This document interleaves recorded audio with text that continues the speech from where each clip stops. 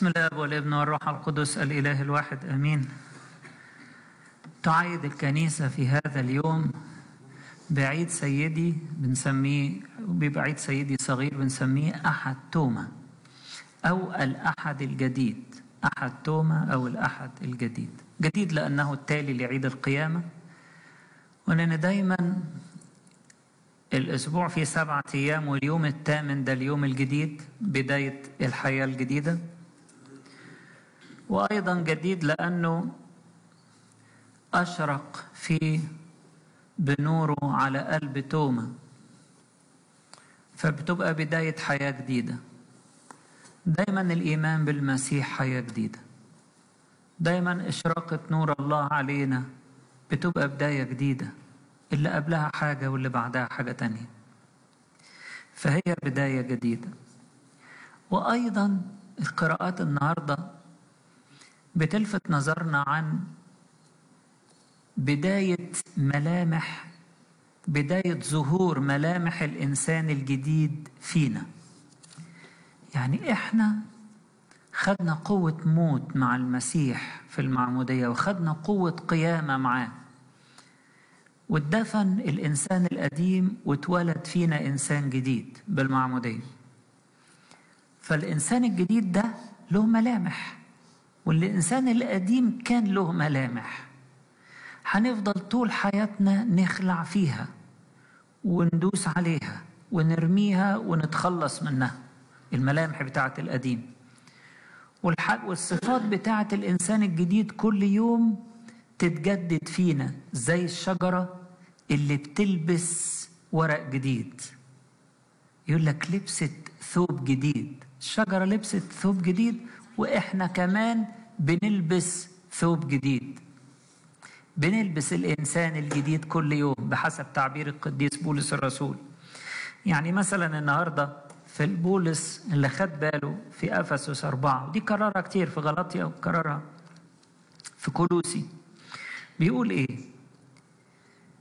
اطرحوا من جهة التصرف السابق الإنسان العتيق الفاسد بحسب شهوات الطغيان، وتجددوا بروح عقلكم، والبسوا الإنسان الجديد المخلوق نظير الله في البر وقداسة الحق. المخلوق في المعمودية على شبه ربنا، نظير الله يعني ده إنسان جديد اتولد فينا شبه ربنا بالظبط. زي ما يكون طفل كده يقول لك ده طالع شبه أبوه، لأن البذرة موجودة جواه، خد الملامح الوراثية من الشكل والطباع من باباه ومامته. ففي البذرة دي احنا لما بنتولد من جديد في المعمودية كده بناخد هذه البذرة الإلهية بتاعت الإنسان الجديد، والإنسان الجديد هيبتدي ينمو فينا. القديس بولس الرسول النهاردة بيسميه البسوا كل يوم الإنسان الجديد. ده نمو الإنسان الجديد فينا. لما بقى فصلي الإنسان الجديد بيبتدي ينمو فيا، كأني بلبس الإنسان الجديد زي الشجرة اللي بتلبس ورق جديد، ينبت فيها ورق جديد. ولما أتناول أثبت في المسيح أكتر فينمو فيا الإنسان الجديد. ولما أتوب وأتخلص من الأشواك بتاعة الخطية وأعترف بيها وتترمي وتتحرق، الشجرة تشم نفسها والإنسان الجديد يشم نفسه. أصل الإنسان العتيق أحيانا يبقى خانق عليه، خنقه، الخطية تبقى خنقة الإنسان الجديد فينا. لما أغذي الإنسان الجديد ده بكلمة ربنا وبالتسابيح وبالصلاة، الإنسان الجديد ده ينمو. يبقى أنا كده بلبس الإنسان الجديد. البسوا الإنسان الجديد المخلوق نظير الله، نظير الله يعني مثل الله في البر وقداسة الحق. طيب سلوكيا تبقى شكلها إيه؟ قال أقول لكم سلوكيا تبقى إزاي؟ اطرحوا، ارموا بعيد الكذب، تطرحوا الكذب، ولا تغرب الشمس على غيظكم، ولا تعطوا إبليس مكانا، والسارق لا يسرق فيما بعد، ولا يخرج كلام قبيح من فمكم. كل دي حاجات الإنسان العتيق. ولا تحزنوا روح الله القدوس الذي به ختمتم. بعد المعمودية ختمنا بختم المسيح، بختم الله الحي بقينا مكرسين، ختم لا ينحل، cannot be loosed، لا ينحل، ختم الروح القدس. وايه تاني تمشوه؟ كل مرارة وكل غضب وكل غيظ وكل صراخ وكل افتراء فلينزع منكم مع كل رذيلة، كل دي ثمار الإنسان العتيق. ارمي ارمي ارمي ارمي، تخلص من ده. انت عشت حياة جديدة، انت قمت مع المسيح، فنتخلص من كل ده. طيب البسوا الإنسان الجديد بقى، ملامحه ايه؟ تعالوا نشوفوا الكلام الحلو. تكلموا بالحق كل واحد مع قريبه. خلاص سيبنا الكذب ده، ما هوش اختيار لينا، ما هوش اوبشن ان احنا نكذب، دي حاجة مستحيل. نتكلم بالصدق كل واحد مع قريبه. وبعد كده يقول السارق ده اللي بطل سرقة يتعب عاملا الصالح بيديه ليكون له أن يعطي من له احتياج. يعني بعد ما كان بياخد حاجة مش بتاعته بقى بيتعب ويجيب خير، ربنا طبعا يبارك له وبعدين يدي اللي له احتياج. وبعدين لما يخرج حاجة من بقكم تكون كل ما هو صالح للبنيان. هنطرح الكلام القبيح والكلام البطال ونطلع كل ما هو صالح للبنيان. ايه تاني؟ بيقول تكونوا لطفاء ومتحننين ومتسامحين بعضكم لبعض كما سامحكم الله أيضا في المسيح. دي ملامح الإنسان الجديد، لطيف ومحب وشفوق ومتواضع ومتسامح، والكلام كله طالع للبنيان. دي ملامح الإنسان الجديد. لما ينمو فينا الإنسان الجديد هنعمل كل ده بدون مجهود. احنا مجهودنا ان احنا نغذي الإنسان الجديد ونشيل الأشواك الوحشة ونشيل ما نديش فرصة أبدا للإنسان العتيق إنه يصحصح تاني ولا يظهر فينا تاني ولا ياخد التحكم فينا تاني، ياخد السيطرة علينا تاني.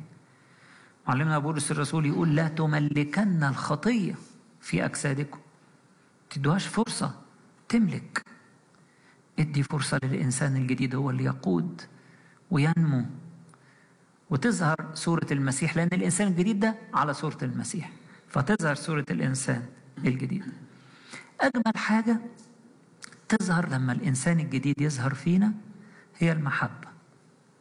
عشان كده في الكاثوليكون النهاردة يقول إيه؟ أنا بوصيكم وصية جديدة. يعني إيه وصية جديدة؟ يعني وصية تناسب الإنسان الجديد. ما في وصايا ما تناسبش الإنسان الجديد. يقول لك دي وصايا اعمل كده قصاد ما عمل لك كده. طب ودي تنفع بإيه؟ دي مش زي ربنا اللي بيشرق على الأبرار والأشرار. الإنسان الجديد ياخد وصايا زي ما واخد حب من ربنا، ياخد وصايا يستثمر بيها هذا الحب. زي ما ربنا بيشرق على غير الشاكرين والأشرار، هو كمان يحب الكل حتى اللي ما يستاهلوش. وهو بيقول في نفسه طب ما أنا ما استاهلش وربنا حبني، ما أنا ما استاهلش وربنا غفر لي، ما أنا ضعيف وربنا قبلني، ما أنا ما بعملش حاجة كويسة لكن هو بيشتغل فيا وبيعمل فيا. فالمحبة هي وصية خاصة بالإنسان الجديد. كل الوصايا المسيحية اللي تبدو لبعض الناس صعبة هي وصايا خاصة بالإنسان الجديد. لو الإنسان الجديد ده مش حي فينا ونامي هنلاقيها وصايا صعبة، لأن احنا هنحاول نطبقها على الإنسان القديم. ولما نطبقها على الإنسان القديم يرفضها الإنسان القديم، يقول إيه ده؟ دي وصايا صعبة قوي عليا، دي ما أقدرش أسامح، ما أقدرش أبارك اللي بيلعني، ما أقدرش أحب أعدائي، ما أقدرش. طبعا ما يقدرش، مستحيل، ما يقدرش طبعا. لكن الوصايا دي خاصة بالإنسان الجديد، المحبة دي خاصة بالإنسان الجديد. عشان كده احنا دورنا كمسيحيين ان احنا ننمو كحنطة، ننمو وننمي فينا الإنسان الجديد، ننمي عشرتنا مع ربنا، يعني صورة الإنسان الجديد تظهر بأكثر وضوح ونضج فينا. إيه هي المسيحية؟ معلمنا بولس الرسول النهارده في سفر أعمال الرسل إصحاح 17 بيكلم ناس وثنيين عن المسيحية. راح أتينا. أتينا كانت بلد مشهورة طبعا بالفلاسفة وبالناس اللي بتبحث عن كل ما هو جديد. وبعدين اتمشى في المدينة فلقى المنظر محزن، مدينة مليانة أصنام، وهو ماشي عينه لقطت مذبح مكتوب عليه لإله مجهول. فقال ده يبقى كلام كويس، ممكن يكون فيه مدخل أتكلم بيه. طيب هتشرح لهم إيه يا معلمنا بولس الرسول؟ طبعا قعد يكلمهم بلغة مناسبة ليهم، وقال لهم طبعا إحنا حسب فلسفتكم وحسب شعركم إن إحنا ذرية الله، وإن إحنا به نحيا ونتحرك ونوجد. لقط من الشعر بتاعهم كلام يناسب. وبعدين الإله العظيم ده اللي خلقنا ما ينفعش نصوره بصورة أو بتمثال، ما ينفعش نصوره بحاجة مادية. ده هو ده الخالق، ده هو ده اللي بيدي كل حياة للنفس. طيب هتقول لهم إيه تاني؟ قال لهم المذبح ده اللي انتوا كاتبين عليه الإله مجهول، أنا في الحقيقة أعرفه معرفة حقيقية، وليا عشرة معاه وليا خبرة معاه، أنا جاي أحكي لكم عنه. وبدأ يكلمهم عن يسوع والقيامة. اشمعنى القيامة؟ قال هي دي المسيحية. المسيحية هي حياة جديدة موهوبة للبشر، مش مجرد تعاليم يعجز الإنسان عن العمل بها، لكن المسيحية هي حياة جديدة بقيامة المسيح من الأموات، موهوبة لينا أن احنا نعيشها فنتغلب على الموت. كل من آمن بي وإن كان حيا لن يرى الموت إلى الأبد، وإن مات فسيحيا. حياة جديدة بقيامة المسيح. طب يا معلمنا بولس الرسول ما تأجل موضوع القيامة ده، لأنه صعب على الناس. هتكلمهم عن حاجة عمرهم ما شافوها وصعب على التصديق. ده الجماعة اللي بره الإيمان يقول لك ما فيش حقيقة في الدنيا غير الموت، هنعيش شوية ونموت، وكل نفس ذائقة الموت. ثم انت بتكلمهم عن حاجة فوق مستوى البشر. قال ما هي دي المسيحية، فوق مستوى البشر. المسيحية قيامة وحياة جديدة، لازم يكلمهم عن القيامة. البعض استهزأوا بيه أو الغالبية، وليكن مش هنتنازل عن إيماننا. إحنا جايين نرقي الناس بالحديث عن يسوع والقيامة. ولاد ربنا مش بيتعالوا على الناس، لكن هم فعلا المسيح رفعهم. اللي بيقوم من المعمودية ده واللي بيجدد معموديته بالتوبة كل يوم ده بيبقى فوق مستوى الخطية اللي في العالم والهم اللي في العالم والنجاسات اللي في العالم، بيبقى فوق المستوى ده، لأن قيامة المسيح قومته.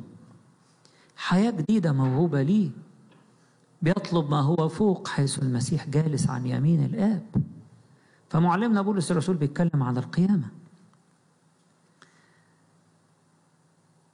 وهي دي الحياة الجديدة الموهوبة لنا في المسيحية. أجي بسرعة على الإنجيل بتاع النهاردة. مدخله مزمور يقول لك سبحوا الرب تسبيحا جديدا. احنا قلنا أن النهاردة الأحد الجديد، حد توما. سبحوا الرب تسبيحا جديدا، يعني سبحوه بمذاق جديد، بقلب جديد، بحب متجدد. سبحوا الرب تسبيحا جديدا لأن الرب قد صنع أعمالا عجيبة. وبعدين زيارة السيد المسيح للتلاميذ مرتين، المرة الأولى في ليلة أحد القيامة، والمرة الثانية اللي هو عيد حد توما اللي هو النهاردة بعد 8 أيام جه مخصوص لتوما. ممكن نلخص لقاء المسيح مع التلاميذ في 3 كلمات. أول حاجة هو جاي يهبهم سلاما يبدد الخوف، ويهبهم سلطانا يزيل الخطية، ويهبهم اهتماما يشدد الضعفاء، اهتمام وعناية خاصة بكل واحد عشان يشدد الضعيف. أول حاجة سلاما يزيل الخوف. ده السيد المسيح في كل مرة كان يظهر لهم يقول لهم السلام لكم. وقال لهم قبل الصليب بساعات قليلة ليس كما يعطي العالم أعطيكم. ساعات واحد يدي السلام لواحد تحس انه بيديك طوبة في دماغك، لأنه قلبه مش صافي واللغة ما فيهاش سلام خالص. لا، السيد المسيح هو ملك السلام، يعطي السلام ليس كما يعطي العالم. السلام لكم. سلام يبدد الخوف. اقتحم الخوف وداسه زي ما اقتحم الموت وداسه، وهم مقفلين على نفسهم في أول مرة. يمكن تاني مرة الأبواب كانت مغلقة لكن كان خلاص الخوف تبدد. لكن في أول مرة كانوا خايفين جدا، يقول لك لسبب الخوف من اليهود كانوا مقفلين الأبواب مغلقة. ودخل المسيح. المسيح ما فيش حاجة تمنعه عن حبنا، ما فيش حاجة تمنعه ان هو يوصل لنا عشان يخلصنا. ما فيش عوائق، حتى لو العوائق دي جاية مننا احنا بسبب خوفنا ومحوطين على نفسنا بحواجز. السيد المسيح بكل سلام وهدوء وبساطة يقتحم كل الحواجز دي ونلاقيه في وسطنا، وجاي علشان يبدد الخوف ويدينا سلام حقيقي. فيقول كده فرح التلاميذ إذ رأوا الرب. فرح التلاميذ، فرح. ده اللي قال لهم عليه قبلها بيومين لما قال لهم سترونني وتفرحون ولا ينزع أحد فرحكم منكم. فوهبهم سلاما يبدد الخوف. يقول لك ولما قال هذا نفخ في وجوههم وقال لهم اقبلوا الروح القدس. من غفرتم لهم خطاياهم غفرت لهم ومن أمسكتم عليهم أمسكت. فأعطاهم سلطان على غفران الخطايا وإزالة الخطية. السلطان ده هو اللي الكنيسة عايشة بيه لحد النهاردة. النفخة دي هو حد يستهين بيها؟ النفخة دي هي أعظم حاجة موجودة في الكنيسة. اقبلوا الروح القدس. قائد الكنيسة النهاردة الروح القدس هو اللي بيتمم جميع الأسرار. النهاردة أنا كنت عندي معمودية الصبح، فالصبح بنعمل قداس للمعمودية. النفخة بتاعت الروح القدس دي بنستخدمها في كل الأسرار، في كل شيء. دي النفخة اللي استلمناها من فم المسيح عبر الرسل وخلفائهم لحد النهاردة. بتحيي الكنيسة، بتحيي الكنيسة. وأنا بعمل في قداس المعمودية جزء من الطقس بتاع القداس إن أنا أنفخ في المية على شكل صليب 3 مرات عشان تاخد قوة للميلاد الجديد، تولد الناس مرة أخرى. وفي سر الميرون وابونا بيرشم بالميرون بينفخ اقبل الروح القدس وكن إناء طاهرا. النفخة دي هي اللي بتتمم الأسرار، هي اللي بتغفر الخطايا، هي اللي بتقدس الكل. هي دي اللي واحنا بنصلي القداس أبونا بينفخ في الجسد وبينفخ في الكاس علشان يتحول الجسد الخبز إلى جسد المسيح والخمر إلى دمه. فنفخ في وجوههم أعطاهم السلطان لإزالة الخطية وللتقديس وللتطهير. من غفرتم لهم خطاياهم غفرت لهم ومن أمسكتموها عليهم أمسكت. هي دي اللي بنصليها في الكنيسة باستمرار. صلاة التحليل في جميع الصلوات الطقسية لازم تنتهي بصلاة التحليل. فيش صلاة طقسية أي صلاة ما تنتهيش بصلاة التحليل، لأن ده اللي احنا محتاجينه. قد إيه سر الاعتراف بركة، قد إيه بركة كبيرة. على رأي سيدنا البابا شنودة لما كان يقول ناخد حل وحل، ناخد حل وتقطيع لكل رباطات خطايانا وحل منها تماما. ده الحل. والحل يعني الأدفايس، يعني الإرشاد، يعني المشورة. يعني الأب الكاهن هو ممكن أسأله وأفهم منه إزاي أمشي في حياتي الروحية، أنمي الإنسان الجديد وأسيطر على الإنسان العتيق، وإزاي ما أقعش في الخطية مرة تانية، وإزاي أتعلم أجاهد، وإزاي أتعلم أبقى منقاد بروح الله، وهكذا. فأعطاهم سلطان لإزالة الخطية، وأعطاهم سلاما يبدد الخوف والقلق، وأعطاهم سلطانا يبدد الخطية ويزيل الخطية ويعطيهم تقديس. وأيضا أعطاهم اهتمام خاص، اهتمام بكل شخص ضعيف، اهتمام يشدد الضعفاء دول. أنا عايزكم بس تتصوروا، هم خايفين مش عارفين يتحركوا. أولا هم ضيوف في أورشليم، يعني باستثناءات قليلة قد يكون حد له مكان، لكن هم مش من البلد، دول غالبيتهم أو كلهم من الجليل. وفي المكان اللي هم عايشين فيه العلية دي الناس طبعا طيبين، ماري مرقس ومامته مريم ناس حلوين قوي. فقالوا لهم اقعدوا زي ما تحبوا، المكان ده بتاعكم. قاعدين ضيوف في مكان مش بتاعهم، سايبين أهلهم وسايبين وقاعدين في المكان وخايفين. يجي السيد المسيح يهتم بالناس الضعفاء دول. ما قال لهمش يا قليل الإيمان، ما قال لهمش انتوا ما تستاهلوش بقى كده تسيبوني وتمشوا، أبدا. شدد الضعفاء. السيد المسيح دايما يشدد الضعفاء، اللي خايفين يجي يهتم بيهم. طب واللي بيشكوا زي توما، طبعا توما يعني كان له حق في جزء من اللي هو بيقوله، انه لازم يكون شاهد، زي ما شاهد للمعجزات، زي ما شاهد للتعليم. لو راح يبشر بالمسيح وبعدين يقولوا له انت شفته قام، انت بتقول لنا عن القيامة، انت شفته، يقول لهم لا الحقيقة انا سمعت بس. ما ينفعش، ده لازم يكون شاهد عيان. فقال لهم انا كمان عايز ابقى شاهد عيان زيكم. ودي كل واحد فينا مهم ان هو يطلبها، انه يشوف المسيح.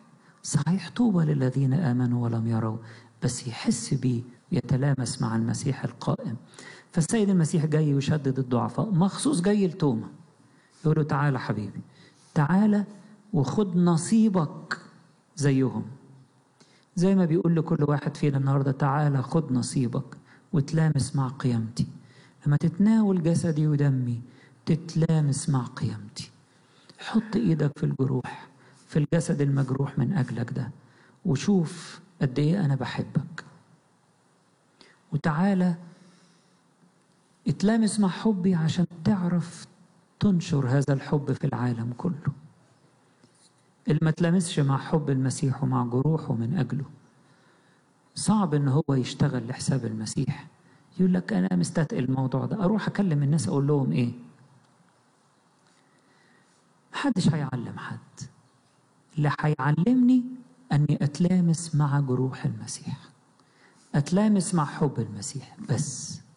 مش هتعرف تسكت. اللي بيتلامس مع حب المسيح مش هيعرف يسكت. في ترتيلة لبنانية كنت بحبها بتقول هات يديك وضعهما في جرحي وكن مؤمنا، هات يديك وأدمي بهما العالم. يعني خلي العالم ده كله يشوف أنا حبيته قد إيه، أدمي بهما العالم، بس هات إيدك الأول وضعها في جرحي. دي دعوة المسيح لينا، إن إحنا بيقول لنا زي ما بيقول لتوما تعالى، تعالى وشوف، حط ايدك في جنبي وحط ايدك مطرح المسامير، ولا تكن غير مؤمن بل مؤمنا. السيد المسيح بيظهر النهارده للتلاميذ كي يعطيهم سلام يبدد الخوف، ويعطيهم سلطان يزيل الخطية ويقدس حياتهم، ويعطيهم أيضا اهتماما وعناية خاصة بكل واحد حتى لو كان ضعيف أو قليل الإيمان أو بيشك، كي يتشدد ويتقوى ويتلامس مع جروح المسيح ويصير قويا عفيا في إيمانه وفي محبته، ويكون كارزا وشاهدا للمسيح الذي له كل المجد والكرامة إلى الأبد.